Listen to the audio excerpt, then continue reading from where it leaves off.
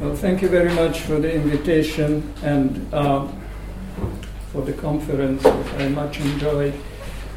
I want to say that I think evil is a very serious subject. I think it really does exist. I think there is such a thing as the core of the concept, and I will endeavor to say what it is.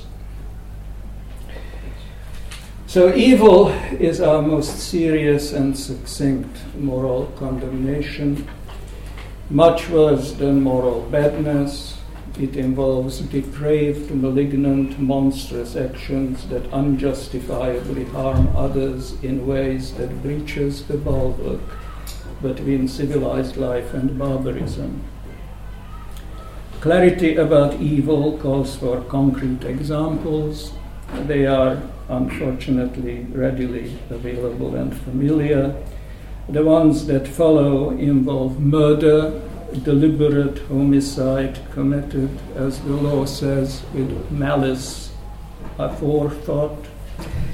And the examples are from the last 100 years or so, but countless others could be drawn from other historical periods.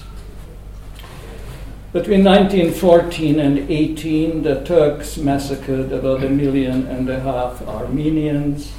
In 1931, Stalin ordered the murder of prosperous peasants called kulaks, and about 2 million of them were executed or deported to concentration camps, where they died slowly as a result of forced labor in extreme cold on starvation diet.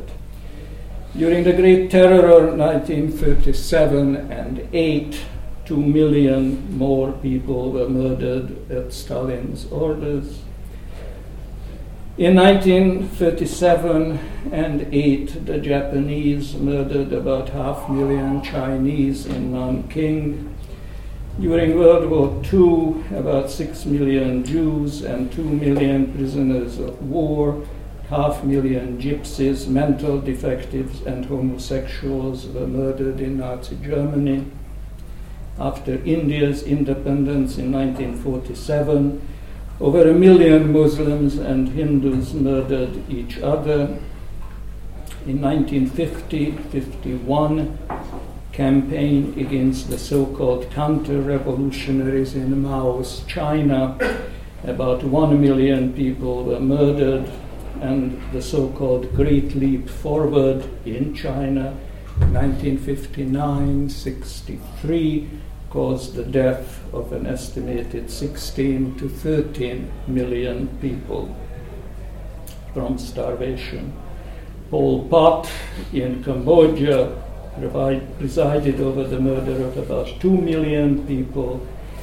In 1992-95, about 200,000 Muslims were murdered in Bosnia by Serb nationalists. 1994, about 1 million people were murdered in Rwanda. And to this list of mass murders, many more could be added from Afghanistan, Argentina, Chile, the Congo, Iran, Iraq, Sudan, Uganda, and numerous other places. These examples only illustrate, but do not define, what evil is. The definition I propose begins by focusing on evil actions and identifies 5 features that jointly make an action evil. First, the actions cause grievous harm. In the examples, the grievous harm is murder, but it may be mutilation, torture, enslavement, blinding, and so forth. Second, the victims are innocent. They were not murdered because of something they have done, but because they were Armenians, kulaks, Chinese, Jews, gypsies, homosexuals, Muslims, Hindus, city dwellers, Tutsis, or just those who had the misfortune to be persecuted by the evildoers. The victims have done nothing to deserve the grievous harm inflicted on them. What is done to them, therefore, cannot be explained as punishment, revenge, or self-defense. Third, if the evildoers are normally intelligent and not incapacitated, for instance, by mental illness, drugs, or alcohol, then they must know that their actions cause grievous harm. Normally intelligent people may not know whether some actions such as cosmetic surgery, running a marathon, or taking LSD are harmful. But they cannot fail to know that murder, dismemberment, torture, enslavement, and blinding do cause grievous harm. If they know it and nevertheless do it, then their actions are deliberate. Fourth, the deliberate infliction of grievous harm on innocent victims may or may not reflect the evildoers' ill will toward them. If it does, then their ill will, in turn, reflects the beliefs and emotions. This is a point to which I will return. For the moment, it will suffice to say only that if the deliberate infliction of grievous harm on innocent victims reflects their ill will, then their motives are malevolent. Cruelty, envy, fanaticism, hatred, jealousy, prejudice, rage, ruthlessness, or a combination of some more or some few of these examples are of malevolent evil. Fifth, actions that have the first four features may or may not be morally unjustifiable. It is hard to conceive how a malevolently motivated action that deliberately causes grievous harm to innocent victims could be morally justified. But let us suppose that there are some extraordinary situations in which such action would help to avoid even more grievous harm. If, however, no moral justification is available, then the action is evil. Those who think that an action that has the first four features is nevertheless morally justified must provide the justification, since there is an overwhelming presumption against its possibility.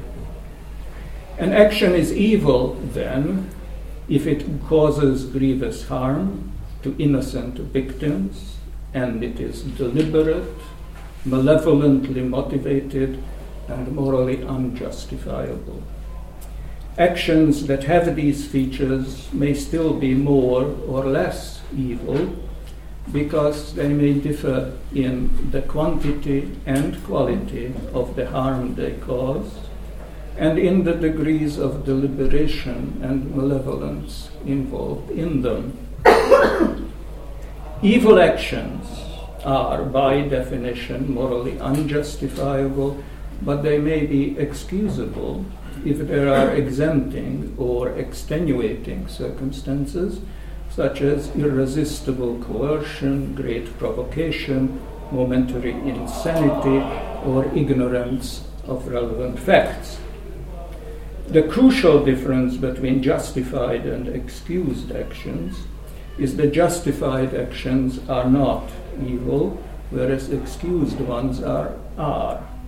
Excused actions do not reflect adversely on their agents, because there are circumstances that acquit the agents or lessen the responsibility for doing them. Perhaps the most frequently proposed excuse is that evildoers sincerely but mistakenly believe that their victims are guilty, or that the grievous harm they cause is morally justified. If such beliefs were true, the actions would not be evil, but the beliefs are false, although the agents believe that they are true. Whether such beliefs qualify as excuses depends on how reasonable they are. If they are self-serving rationalizations, they fail as excuses. If others in the evildoer's position would be likely to hold them, then they might serve as excuses.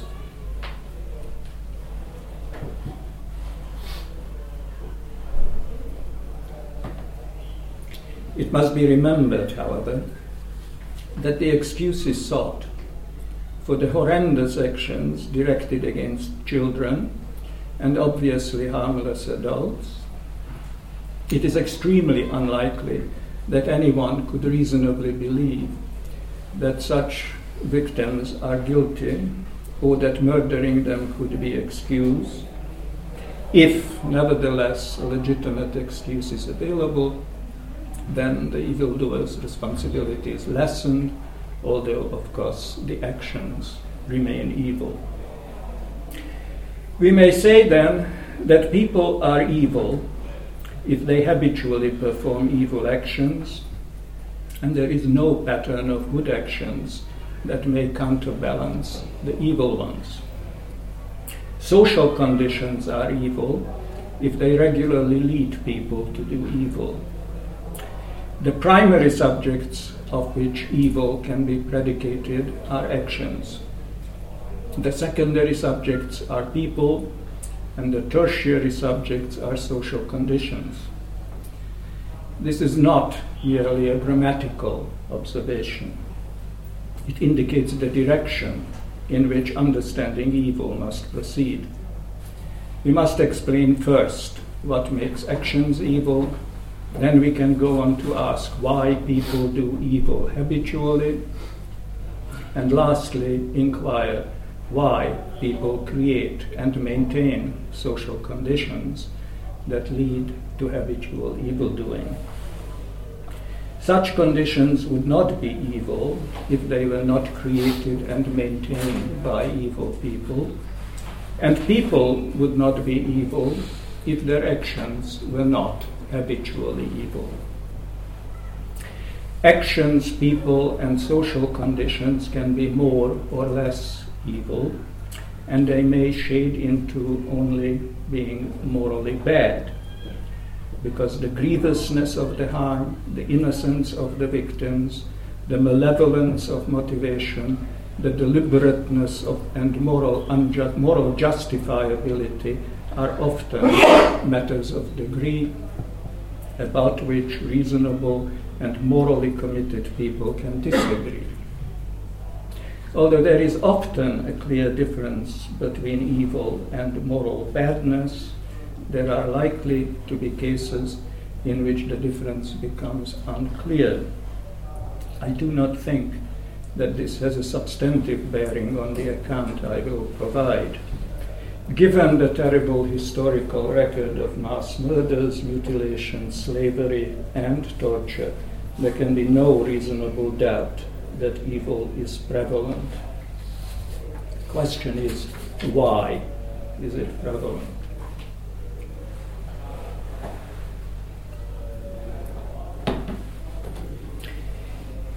Now I come to the secular problem of evil. It is well known that there is a theological problem of evil. If God is perfect in goodness, knowledge, and power, then why has He created our world in which evil is prevalent? The favored answer, that evil is created by human beings, not by God, is unsatisfactory. God is said to have created human beings as well as everything else, and if human beings cause evil, then God has created them in a way that they would cause it. Why would a perfect God create a very imperfect world? Christians, of course, have struggled with and proposed various solutions to this problem. My present concern, however, is not with their putative solutions, but with pointing out the less well-known fact that there is also a secular problem of evil that is surprisingly similar to the theological problem of evil. I keep having to drink because I'm losing my voice. The secular problem arises in the following way. Normal human beings in normal circumstances prefer well-being to its opposite. Reason requires that we should do what we can to protect the conditions of well-being.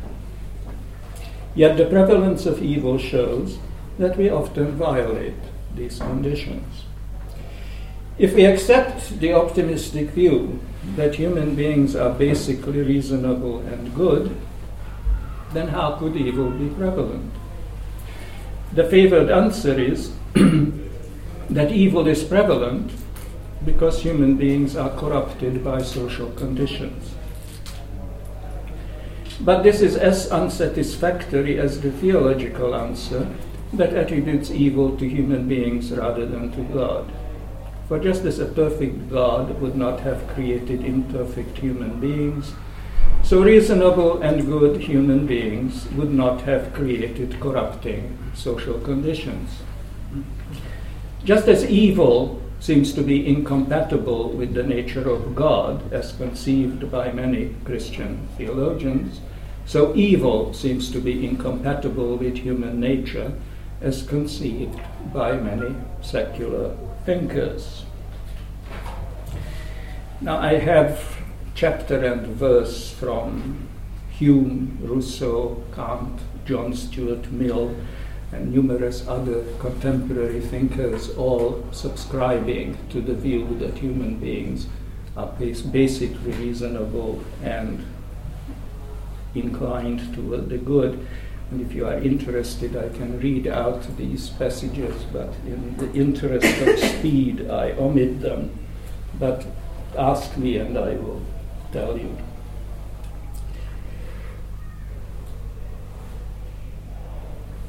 It is not unfair, I think, to ascribe to these thinkers, classical and contemporary, what I will call the secular faith, which is that human beings are basically reasonable and good. It is a faith because no evidence is allowed to count against it. When human beings act reasonably and morally, it is counted as evidence that confirms the faith. When they act unreasonably and immorally, it is counted as evidence that they have been corrupted by social conditions, and that also confirms the faith. Defenders of the secular faith should pause to ask, how is it possible that supposedly reasonable and good human beings create and maintain social conditions that are contrary to the well-being of the people in their society? For these defenders of the secular faith, the problem of evil is as serious as it is for the Christian brethren.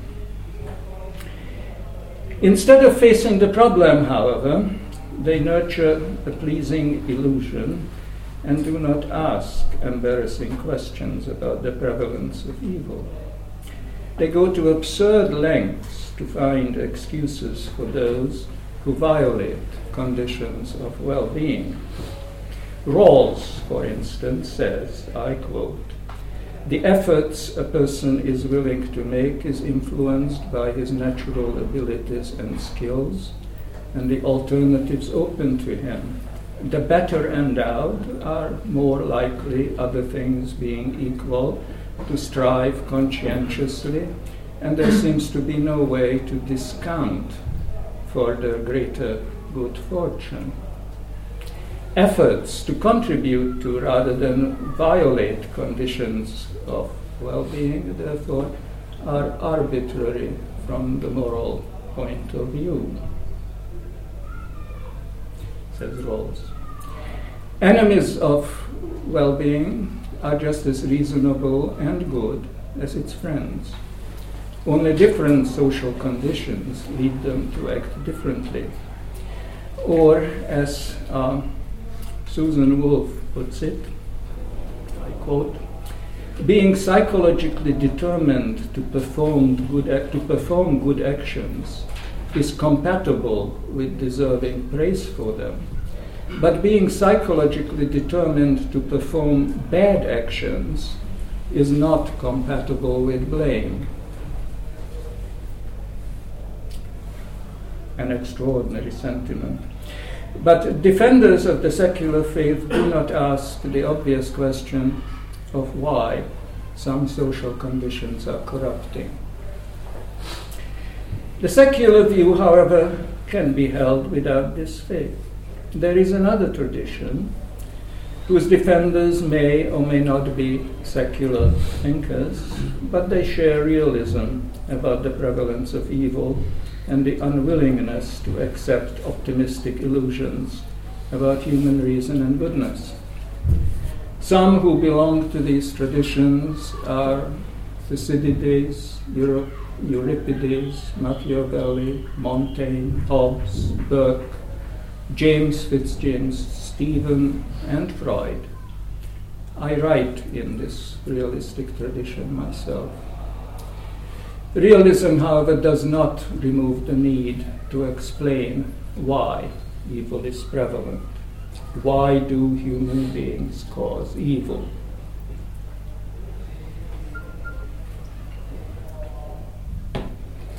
I will consider two widely held but inadequate explanations and then propose a better one. The first inadequate explanation attributes evil to moral monsters, among whom we may distinguish two classes.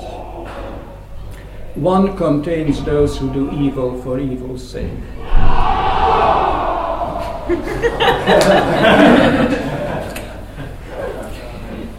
They deliberately and malevolently cause grievous harm to their innocent victims.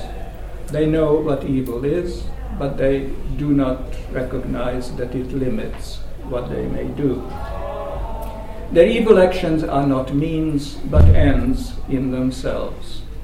They may be misanthropes, cynics, sadists who believe that everyone, or only those who belong to a particular group, are incorrigibly depraved, or they may be deep ecologists who think that human beings despoil the world, which would be a better place if the species became extinct, or they may believe that their victims are loathsome because of some characteristic or belief shared by all members of the group to which they belong, as the Nazis believed of Jews and inquisitors of heretics.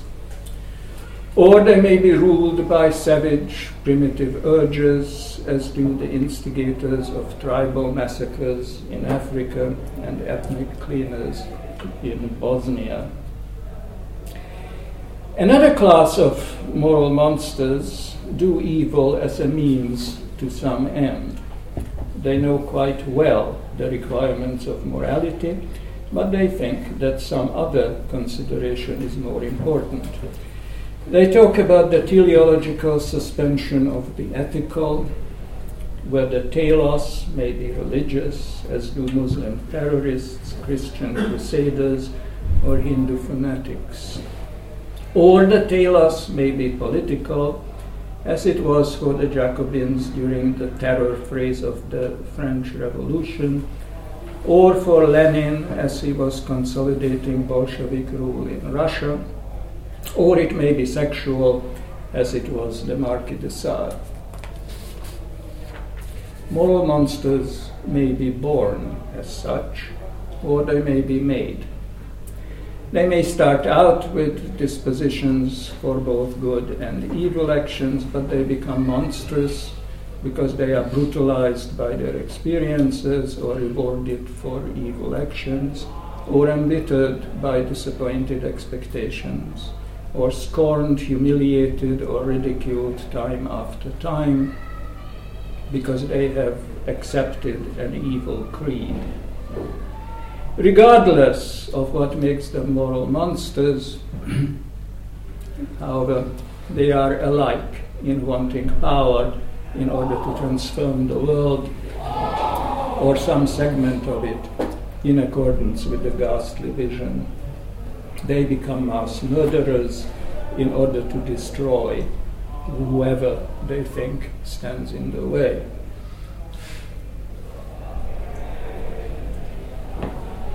Moral monsters undoubtedly exist, and they account for some evil actions, but the vast majority of evil we are familiar with cannot be attributed to them. First of all, moral monsters are bound to be rare because it is very difficult to be one. It requires great strength of character, self-reliance, and the capacity to live without love, friendship, and trust, the willingness to systematically squelch the little compassion or sympathy they may feel, and also the capacity to sustain perfervid, all-consuming misanthropy. Moral monsters, however, not only have to have these exceptional dispositions, they must also hide the true nature from others. If they did not, they would not be at large enough in civilized societies to pursue their evil designs.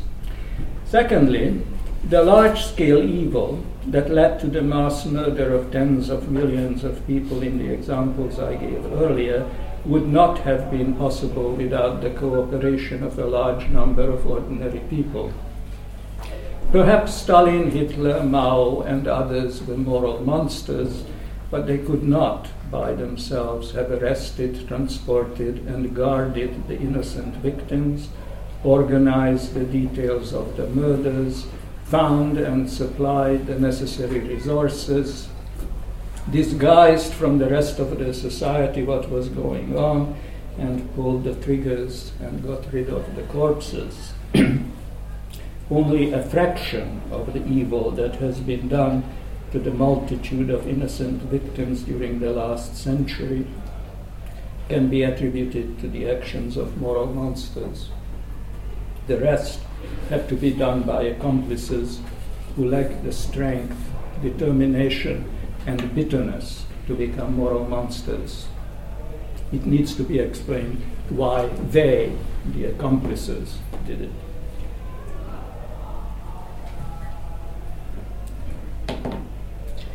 The second inadequate explanation proceeds from the optimistic secular faith I have discussed earlier. According to it, most evil actions are caused by corrupting social conditions such as poverty, discrimination, persecution, and injustice. Evil actions are the enraged responses of basically reasonable and good people to being victimized by these conditions. Their actions are evil, but they reflect the social conditions that corrupted them, not their evil nature.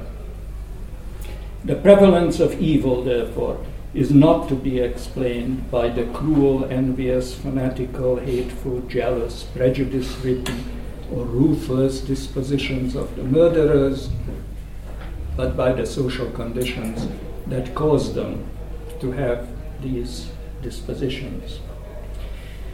The agents of evil actions are held to be as innocent as those on whom they vent their rage. Of the defective explanations, this is the most widely held one and the least plausible.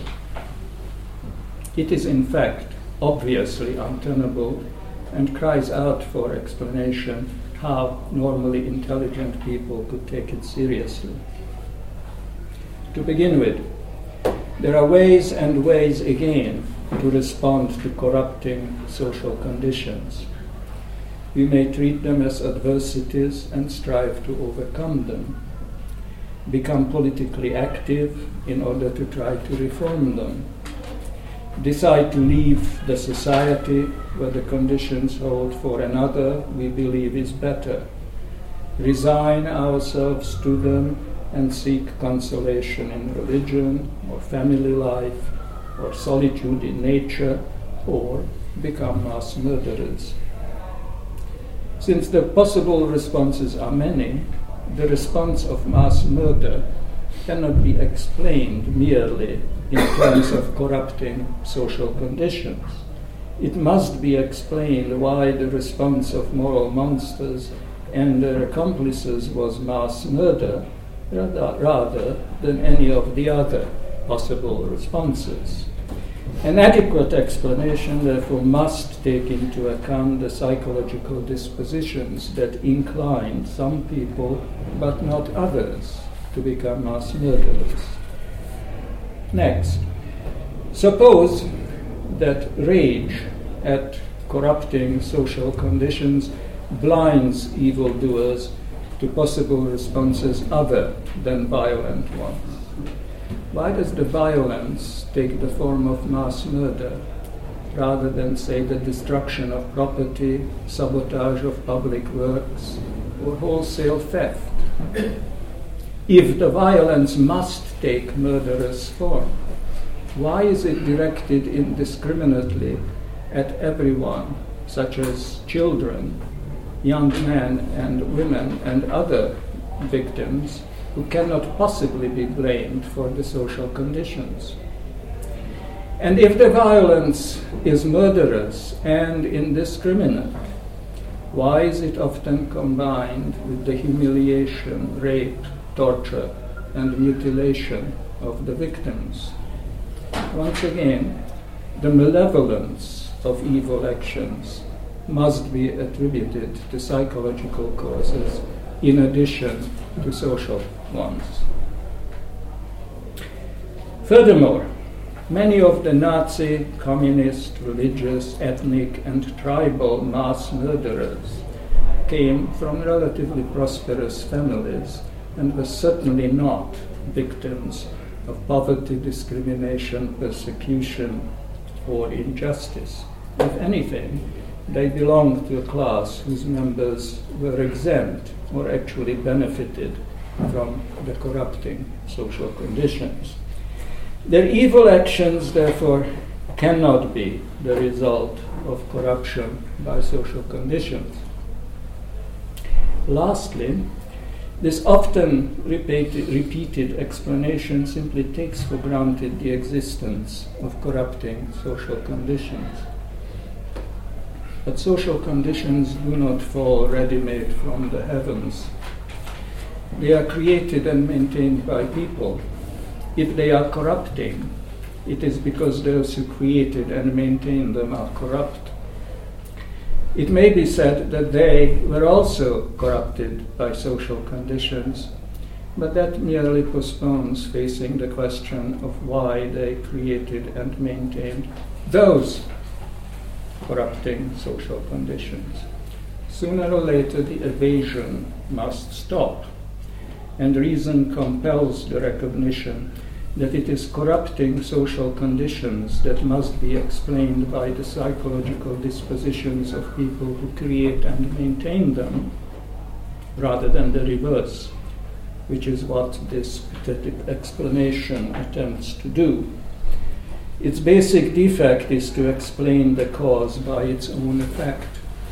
Evil actions by corrupting social conditions, when in fact evil actions are not the effects, but the causes of social conditions.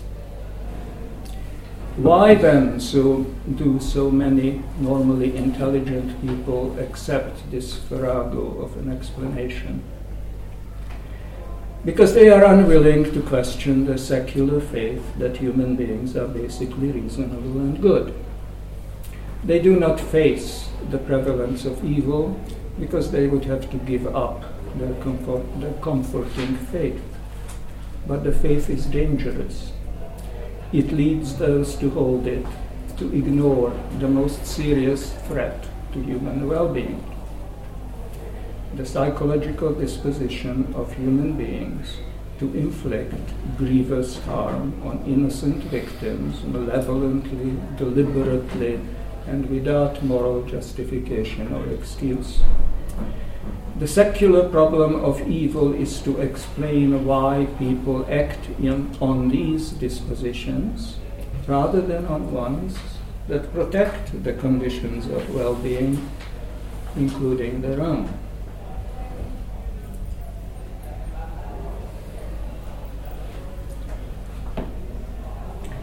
So I now move toward what I take to be a better explanation.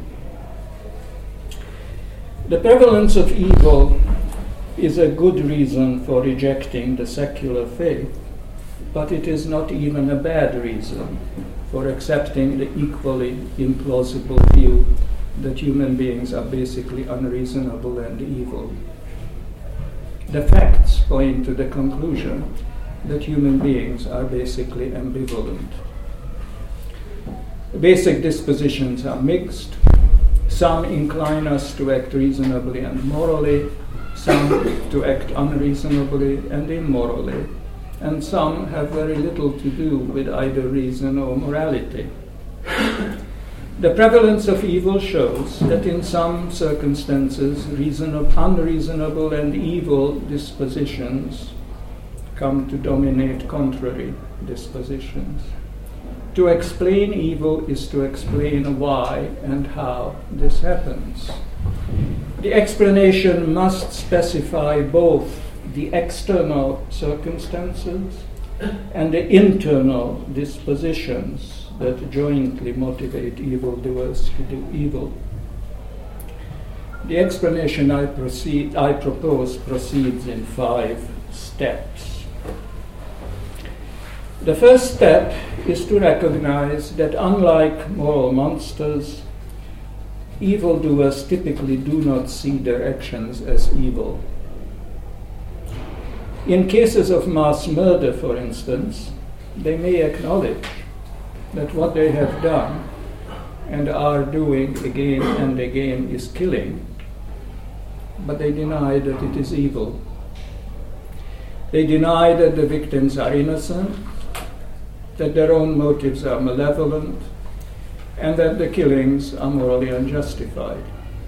They may sincerely say to themselves, or to others if challenged, that the victims are dangerous enemies of their society, that the motive for killing them is the obligation to protect general well-being, and that the killings are morally justified because the protection of well-being depends on the destruction of its enemies.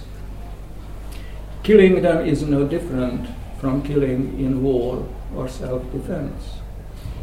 Evildoers may readily grant, indeed might insist, that murder is evil and indignantly deny that their homicides are murders. The denials are grotesquely mistaken, of course, because the victims are innocent, their motives are malevolent, and their actions are morally unjustifiable, but evildoers may sincerely believe the opposite.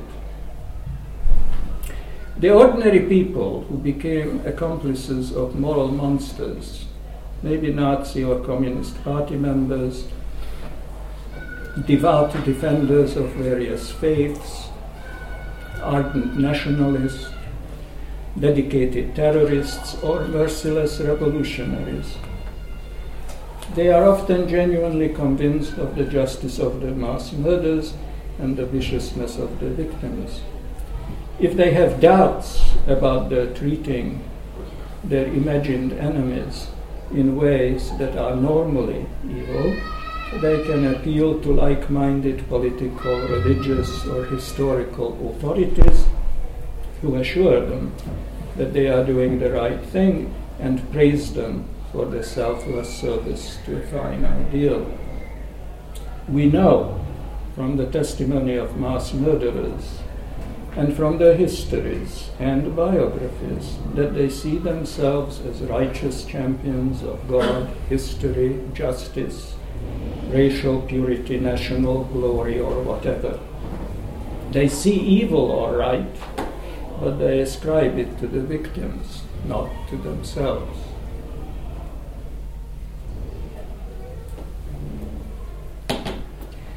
The second step of the explanation is to make clear that moral monsters and their accomplices see the evil they do differently.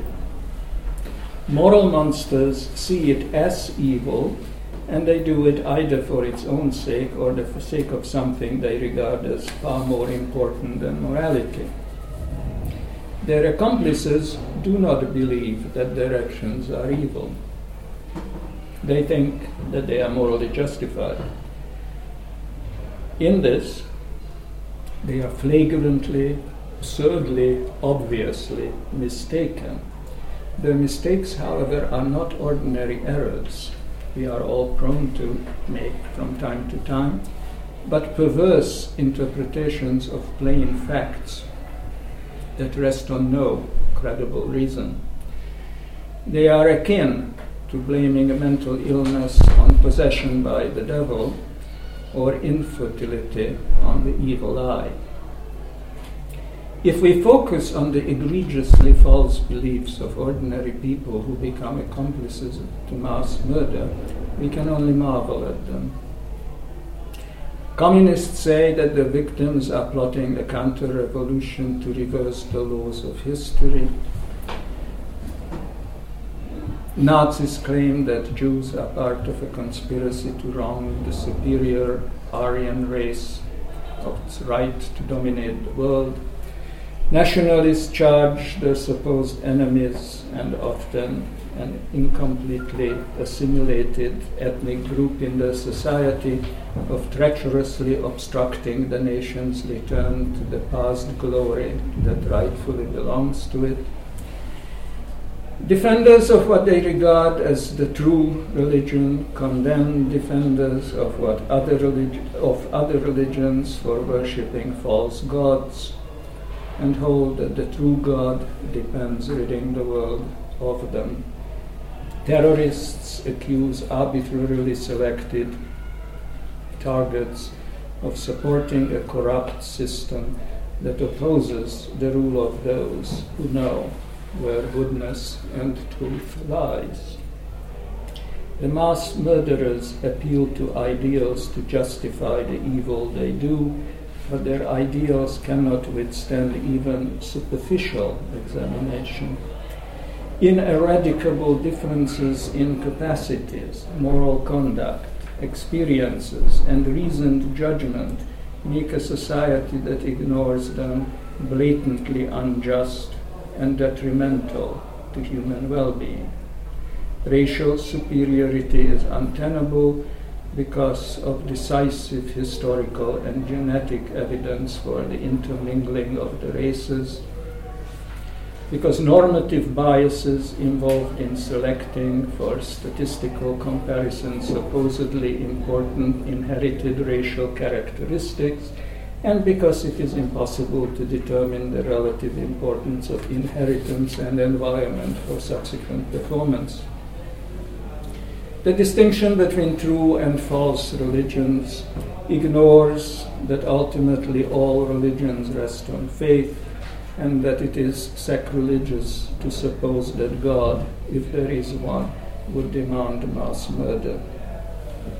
The terrorists' dream of rule by authorities with special access to goodness and truth ignores the overwhelming historical evidence of the much greater suffering caused by such authorities than whatever it is that the terrorists blame democratic regimes for causing. The plots of which these mass murderers accuse the victims of hatching, if possible, are even less plausible than the ideals to which they appeal. Counter-revolution, worldwide Jewish conspiracy for worshipping false gods, democratic conspiracies to perpetuate injustice are one and all absurd inventions used by evildoers to justify mass murders. Even if the justifications were accepted, they would not explain why the victims of mass murders include children, barely intelligent adults, and the decrepit old who could not possibly be plotting anything. Evildoers add to the false ideal and the absurd plot the grotesque claim that all their victims are essentially corrupted by ineradicable components of the character, capitalist class consciousness, Jewish parentage, the values of a false religion or Western attitudes that make them enemies regardless of what they actually do. That is why the victims cannot be innocent, why they have to be killed, why evildoers can claim to act on the motives that have the highest moral credentials, and why their mass murders are in fact morally justified killings of the most dangerous enemies of human well-being.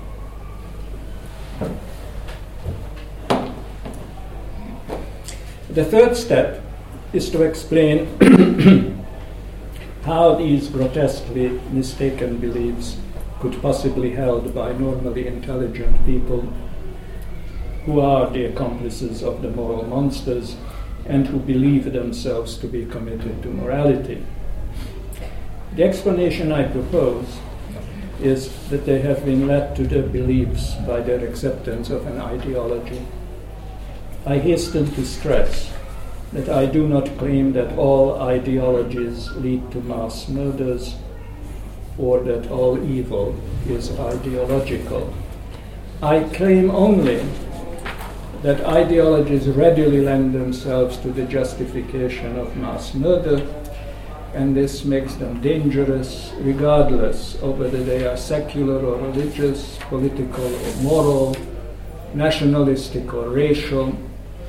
The evidence for this is the historical record of the evil done in the name of communism, Nazism, religion, nationalism, and terrorism. The essential feature of ideologies is an evaluative attitude that combines a set of beliefs about the nature of the world, an ideal of how human life ought to be, an explanation of why there is a yawning gap between the ideal and the miserable social conditions, and a program for closing the gap between how life ought to be and how it is. Ideologies are dangerous because they tend to breed true believers with dogmatic attitudes who hold that theirs is the one and only ideal of how human beings ought to live. The ideal may be set down in a sacred text, exemplified in the life of an exceptional individual, dictated by the laws of history, sociology, or psychology, located in past idyllic conditions, uncorrupted by civilization, or represented in a future utopia of perfected human nature. All ideologies hold that human well-being requires living in conformity to whatever the ideal happens to be. The failure to conform to it obstructs the pursuit of well-being, and reason and human well-being make it obligatory for ideologues to remove the obstructions from the way. This may be done by educating those who do not understand the ideal, or by preventing those who understand and reject the ideal from jeopardizing its pursuit. Mild coercion by education or forceful coercion by whatever means are necessary are natural concomitants of the pursuit of the ideal. According to ideologues, coercion for these reasons is not only justified but required by reason and goodness, because human well-being depends on it. The widespread appeal of ideologies is undeniable. They cut through the complexities, moral ambiguities, compromises, and delays that beset many people in contemporary life. and by the gap left by the waning of traditional religious belief. Ideologies provide clarity about the good and evil and offer simple and consistent judgment to those who yearn for guidance about how they should live. Countless people survey their comfortable or miserable existence, the routines of everyday life, uninteresting and soul-destroying jobs, dispirited relationships with similarly disenchanted souls, and say to themselves, or perhaps to each other, that there must be more to life. Ideologues provide what they yearn for. By committing themselves to an ideology, people gain a sense of identity, acquire membership in a community of like-minded people, find an ideal they could follow, receive an explanation of why the existing conditions are wretched, and are told what needs to be done to improve them. One might be tempted to say that all this is to the good, but the temptation should be resisted, because ideologues encourage their accomplices to justify the evil they do. The perniciousness of the justification the accomplices derive from ideologies becomes apparent if we do not allow abstractions to obscure the concreteness of what is going on in mass murders. On the one hand, there are the accomplices who time after time pull the triggers, hang, bury alive, bayonet, or burn hundreds of helpless victims, including children, old people, and pregnant women. The immediate, undeniable experience of the accomplices is the face-to-face massacring of people who bleed, beg, pray, hold on to each other as they helplessly face imminent death. On the other hand, there is the grotesque story the accomplices tell themselves of why they are murdering these people. They reassure themselves with ideological catchphrases that they are working for a classless society, saving the world from conspiracy, doing God's will, making the world just, and so forth. What could possess them to believe that these absurd abstractions, whose theoretical background they understand at best only faintly, could justify the grievous harm they habitually cause and witness? The answer, of course, is that the catchphrases are not the reasons for what they are doing. The accomplices use ideological slogans to justify to themselves the horrendous actions, their horrendous actions, that they know are normally evil. They can then say to themselves that their actions are justified because they are saving the world from its enemies, the enemies of human well-being. The ideologues whose slogans they parrot allow them to believe obvious falsehoods about their victims and thereby deceive themselves about the true nature of their actions. But what the accomplices care about is not human well-being, but murdering their imagined enemies. They are not engaged in the ruthless pursuit of an ideological ideal. The ideal is only for show. That is why they can shrug off its utter implausibility. The rhetoric of dedication to human well-being is phony, but the rhetoric of excoriating imagined enemies is heartfelt. Why then do the accomplices join moral monsters in excoriating and murdering their imagined victims? Why do they bother with the ideology and with swallowing the highly implausible false ideals, ridiculous plots, and ineradicably corrupt character traits of their imagined victims? Why do they invent imagined enemies?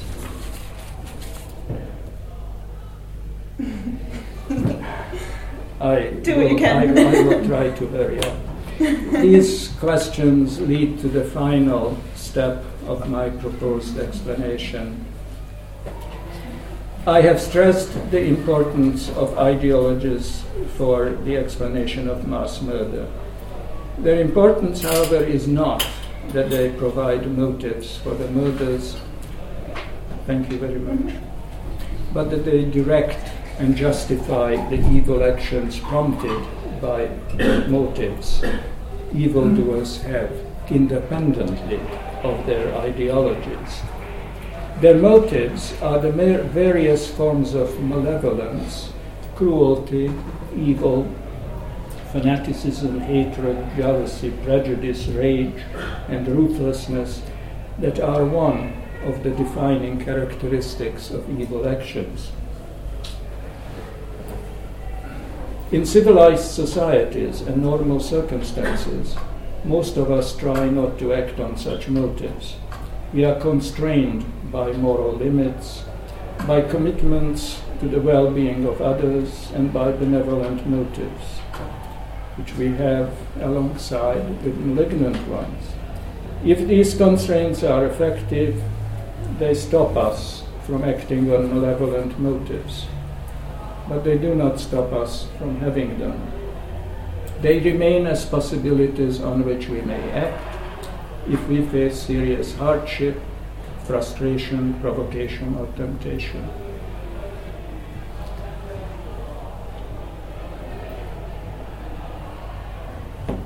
We all have malevolent motives of various kinds and strengths. If we did not have them, self-control, conscience, moral education, prudence, discipline, legal prohibitions, and law enforcement would be largely superfluous. But of course they are needed, as we all know, directly from our own case and indirectly from the observation of our children and the testimonies of those close to us, and a step further removed from witnessing occasions on which people's self-control has slipped and their malevolence was momentarily revealed. Malevolent motives clamor for expression when, for good or bad reasons, we become dissatisfied with our lives. Ideologies are dangerous because they encourage the expression of malevolent motives by providing scapegoats and justifying the persecution. Ideologues supply abstract claptrap whose slogans the accomplices can parrot to explain to themselves and others why they are right to vent their malevolence on victims. I think I will stop here. I have a little more, but in the interest of discussion, Thank you very much. Wonderful, thank you. So we're going to have our respondent, Dr. Guy Kahane, who's at the UHERO Center for Practical Ethics, and then we'll open up for discussion. So as could be expected, that was an incredibly rich and ambitious talk. So Kix has offered us an account of evil. He introduced the intriguing idea of a secular problem of evil, and he's offered us an explanation of the prevalence of evil. So I won't say much about the proposed analysis of evil. It's partly because a lot of people have spoken about this here, and partly because with Steve, I doubt that there really is a single, precise, everyday notion of evil, no more than there is one of philosophy. So what matters isn't whether Kix has exactly captured all aspects of the everyday use of this word, but whether he's identified an important phenomenon worth thinking about, and he clearly has. I'll have quite a bit more to say about this intriguing suggestion that there is an important secular problem of evil. I'm going to start by taking this idea a bit more literally than perhaps Kix intended. So the tension between theist religions and the existence of evil is familiar. Evil has sometimes been taken to be logically incompatible with the existence of an omnipotent and omnibenevolent God, though in more recent discussion, the problem of evil is understood in a weaker evidential sense. The existence of evil is claimed to make God's existence improbable. It's not logically inconsistent with it. But the relation between evil and secularism is less obvious. I'll assume that secularism implies non-theism or even atheism. But the falsity of theism just implies that there's no presumption that the world would be especially good. It's hardly incompatible with the existence of evil. Nor could evil be evidence both against and for theism. Secularism is also sometimes associated with naturalism, very, very roughly the view that nothing exists beyond the natural world as described by science. Of course, naturalism describes a universe that, as Richard Dawkins somewhere puts it, is blind, indifferent, and pitiless. Again, the existence of evil is hardly evidence against that. There is a possible tension between evil and naturalism. As Yves Girard mentioned yesterday, many take it to be central to evil, that it's in some sense incomprehensible, resistant to full explanation. If evil is literally incomprehensible, then it's also resistant to naturalist explanation, and that would be a problem. It's interesting that although many people believe that evil is resistant to explanation, this isn't taken to be a serious problem for naturalism. The problem of consciousness, meaning, and value are all far higher on the list. One reason may be that many critics of naturalism are theists. But if evil can only be understood in supernatural terms, this hardly helps God, and not very many people want to defend Satanism. But things might also go in the other direction. If it's inherent to evil that it's incomprehensible, or can only be understood by reference to demonic forces, as Steve seemed to have suggested, then if we can give a naturalistic explanation of what we describe as evil, this might present a problem, not for secularism, but for evil. And the idea that there's a secular problem for evil is actually quite common. Now, the supposed inexplicability of evil isn't really what Kix means by the secular problem of evil. He doesn't even mention this, and of course he then goes on to himself offer an explanation, a very detailed explanation of why evil is prevalent. Still, although this isn't how Kix presents things, we can also understand his explanation of evil, which is thoroughly naturalistic, as a kind of answer to this worry about secularism. In any event, I don't know of any serious naturalist who thinks that evil is inexplicable in the relevant sense. If anything, naturalism has a serious problem, not with evil, but with goodness. By this I don't mean the non-trivial metaethical worry that value and morality are incompatible with naturalism, because that problem applies with equal force to badness and goodness. I rather mean the scientific worry that if humans are the product of blind evolutionary processes that are concerned only with the transmission of genes and reproductive fitness, then it can seem a mystery how human beings are capable of any kind of genuine morality and altruism. From a naturalist standpoint, what is difficult to explain isn't why some humans are sometimes nasty, but how any humans are ever really nice. And this problem of moral goodness is actually a serious empirical challenge to naturalism, and one on which scientists have made considerable progress over the past few decades. You may know work on kin altruism, reciprocal altruism, sexual selection, perhaps group selection is part of the story, although there's obviously quite a bit of work to be done. But the main point is that in a naturalist world, it's selfish bad behavior, not goodness, that is the default assumption. Now let me finally turn to what Kix really means by the secular problem of evil, and this relates to something he calls secular fate. Fate that involves the belief that human beings are basically reasonable and good. And if evil exists, it's only because some humans have been corrupted by social conditions. And it's this view that is supposed to be challenged by the existence of evil.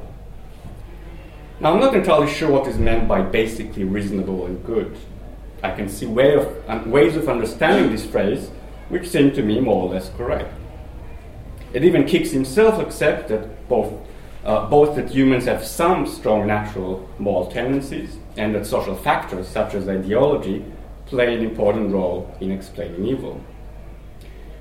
So Kix appears to have in mind something like the view that humans are in some way born purely and unreservedly good and are only later corrupted by social influences.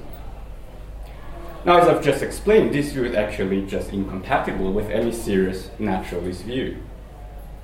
And to reject it, we don't need to refer to incredibly complex modern events like the Holocaust, the broken skull and cooked human bone that our Neolithic ancestors left behind, or the astonishing rates of violent death in hunter-gatherer societies already definitely falsify the myth of the noble savage.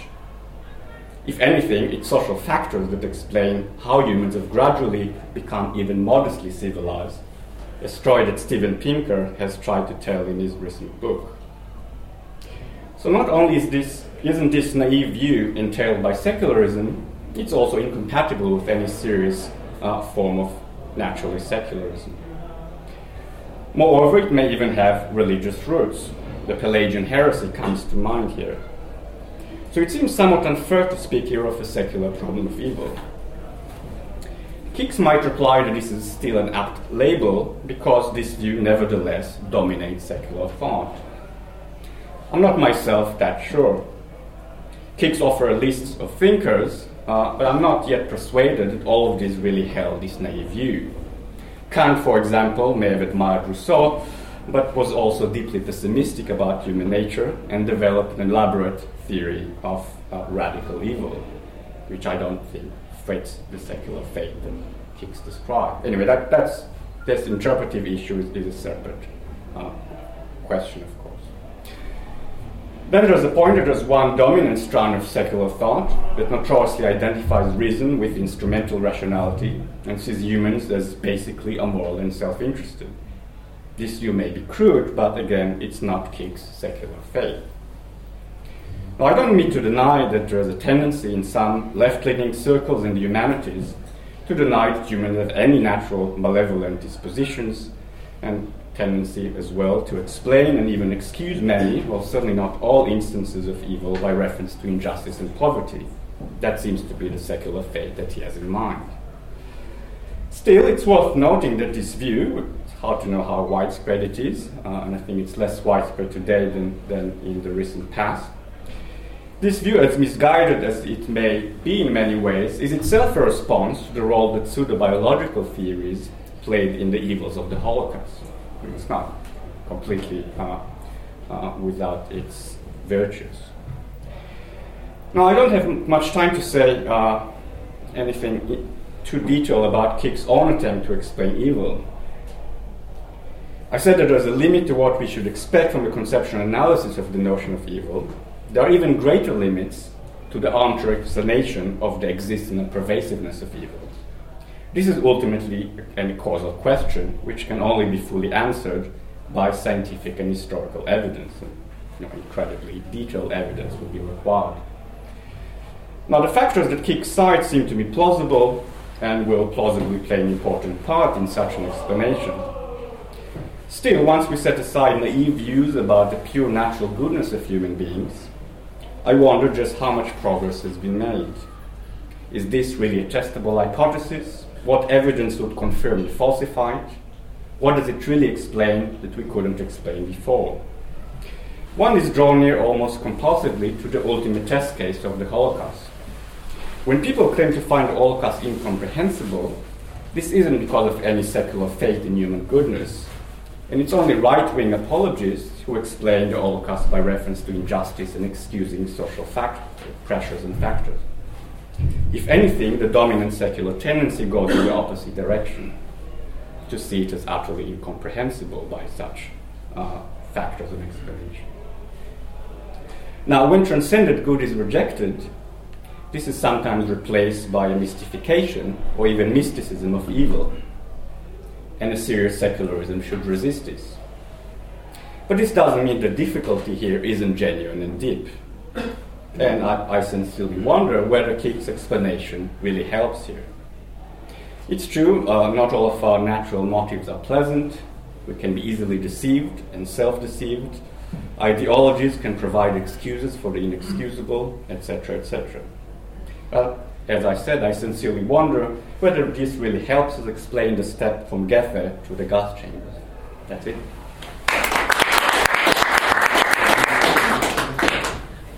So it's... Let's take about 15 minutes. Yeah, I was going to say it's questions. 4 o'clock. Is everybody happy to stay for another We've got 15 tea to afterwards. 20 minutes? So, I mean, if someone needs to leave, then feel free, okay? But otherwise, we'll just want to Yeah. take this opportunity. Okay, so Thank you. would you like to respond briefly, or should we just go straight to questions? Maybe going straight to questions. No, let's just go straight to Yes. questions. Okay, great. Steve, start us up. So this is just, I'm just curious about the problem. So as I understand it, the problem is belief that humans are reasonable, both reasonable and good, is incompatible with a whole bunch of evidence. Right. Now, can I, to solve the problem, just give up one of the conjuncts? Could I say either humans are... So say I start with this silly faith. Could I nevertheless hold on to one of these things, or do I have to give them both up? Could I say humans are reasonable and yet not good? Would that solve it, or could I say humans are good and yet not reasonable? Or do I have to drop both of these claims? I don't know. If you don't accept the explanation I endeavored to provide, then presumably you have an alternative explanation, and I want to hear it. Right. No. I'm worried that your explanation is so good that it's going to knock out both conjuncts. Right, that I can neither accept that humans are good nor that humans are reasonable. Yes. In which case it looks like it's actually two problems rather than one problem. But what is wrong with the explanation that human beings are basically ambivalent, which is the one I have opted for? No, I agree with it. So then what's the problem? The problem is how this is set up as a logical problem. Because I think there's two separate problems here. There's a problem about goodness and a problem about reasonableness, and they're separate problems.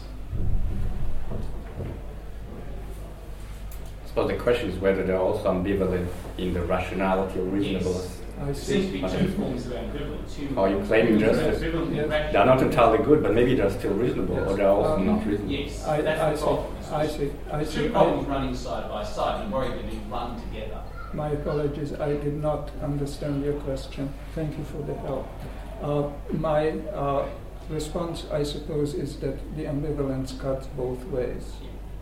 And the secular problem, as I see it, is that given that, what we can do to combat evil, one question. The other question is that given that's true, how can we explain evil? And my answer to the second question is that we can explain most, by no means all. We can explain much evil by ideological explanations, and the other is what can we do given that we are ambivalent both rationally and morally. And that's a question I haven't even touched, but I wrote a lot about it, but that just wasn't part of the paper. Great. Yes, Steve. I find myself ambivalent about how to respond to your paper, because your litany of horrors in the beginning are stomach churning, and are supposed to be stomach churning, and to show just the level of inhumanity that human beings can resort to. But then Guy mentioned something that I was thinking about when you were saying this, and this is the Steven Pinker book that attempts to show that, in fact, contrary to that evidence, if you look at the grand sweep of human history right back from the cave dwellers till now, things actually are improving. Maybe not in absolute numbers, but then, this is in comparison to the number of people that are in the world. So I'm ambivalent. I find what you say persuasive, but I also have a sense that things are getting better because of social conditions and views and ideological views that are held. For example, human rights. The idea that we just don't accept slavery anymore. Some people are still slavers, it's true, but we don't accept that. And that might be a contributing factor to how things are getting better, and it is the social conditions rather than individuals. I'm with you when you say that human beings are ambivalent. I'm fully with that. But I'm just wondering about the social conditions pushing us in the right direction. Yes. So can I jump in there? Sorry. Yes. We do accept slavery, we just call it by a different name. Okay, well that's a whole different argument. Yeah. So, I think Pinker's book is a dreadful book. Pinker is deeply ignorant of history, and I get indignant if I think about the book. So to describe things as getting better when in the last century over 100 million people who have done nothing were murdered is a kind of perversity that I cannot begin to counter. I mean, it requires psychological explanation how an intelligent person, who Pinker undoubtedly is, could believe that thing. There is no doubt several historians are on record saying that the last century was the bloodiest century in human history, in recorded human history. And so along comes Pinker with this idiotic claim. I really... Yes, please. Yeah. I was interested in your account of the explanations perpetrators of evils give of their own actions. Yes. For example, in the next few years, if he doesn't die before, they're going to have Ratko Mladic in court defending his actions with regard to the Bosnian Muslims. And I have no doubt he'll say something along the lines of what you suggested, that these people were a menace, that the media is biased against the Serbs, that we were killing terrorists, and so forth. What interests me is, supposing that is the world as he sees it, and supposing he's sincere in the essence of what he says, how do we explain his view of the nature of evil? Do we say that he just is descriptively thinking about something completely different to what we think of when we think about evil? He's made a radical mistake about what the real referent of the term is, to some extent at least. Or do we say that he's just, that in your more radical view, he accepts our account of what makes things evil, but to some extent it excites him to do those things because they're evil? And that's the radical things. And that, I don't think that's a plausible view, but to some extent it might be supported by the thought that when he identifies his enemies as exhibiting all these vices, which descriptively given, we would agree are vices were they correctly attributed, we could agree he does have some shared conception descriptively of what evil things are. He's just misattributing it to his enemies and failing to attribute it properly to himself. So I'm just trying to make sense of the sincere mindset of a man like Mladic, to take an example.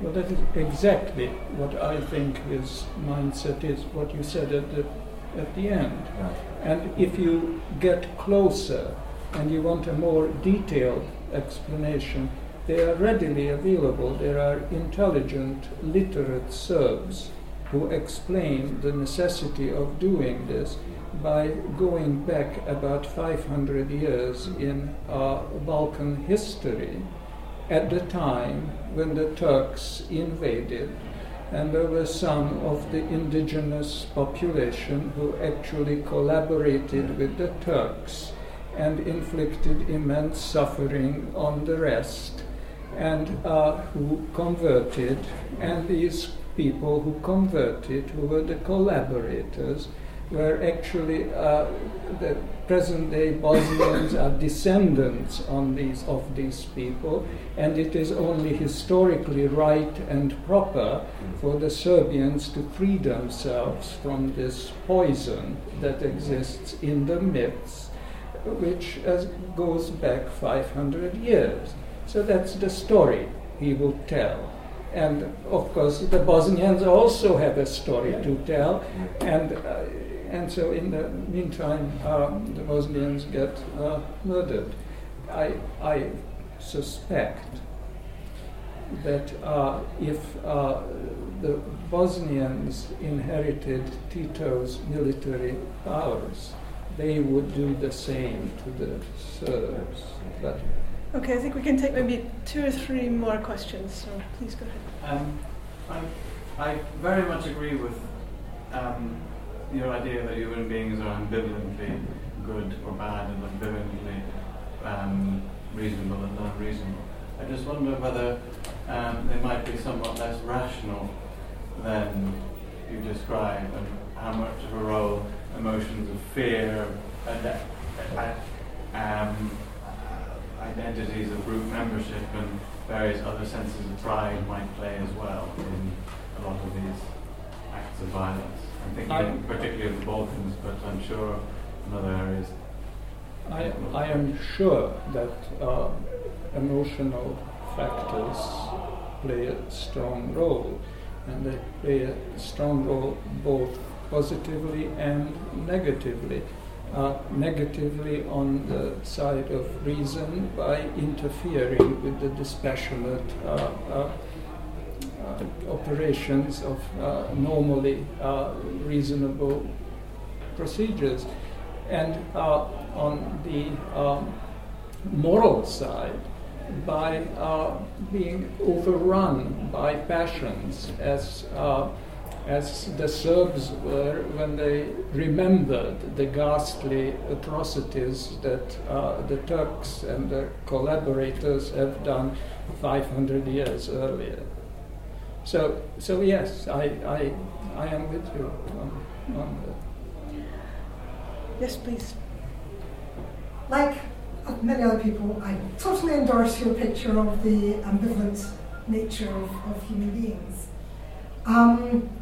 But you appeal to ideology to explain why some human beings with this ambivalent nature enact these horrors and others don't. And that seems to be very plausible. I've got no objection to that at all.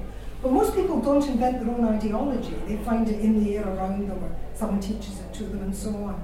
If you allow that environmental factors like the presence of an ideology can help us to explain why some people enact evilly, would you also allow that other environmental features, like perhaps poverty or oppression or humiliation, or name the usual list, they might also play some part in the explanation of the commission of evil? Well, I have no doubt that social factors influence the motivation of people. Of course they do. But it is one thing to allow that, and quite another to explain evil by reference to poverty or injustice or whatever. It's going to be multifactorial. Yes. Thank you. Yes. I think we can close that session then by thanking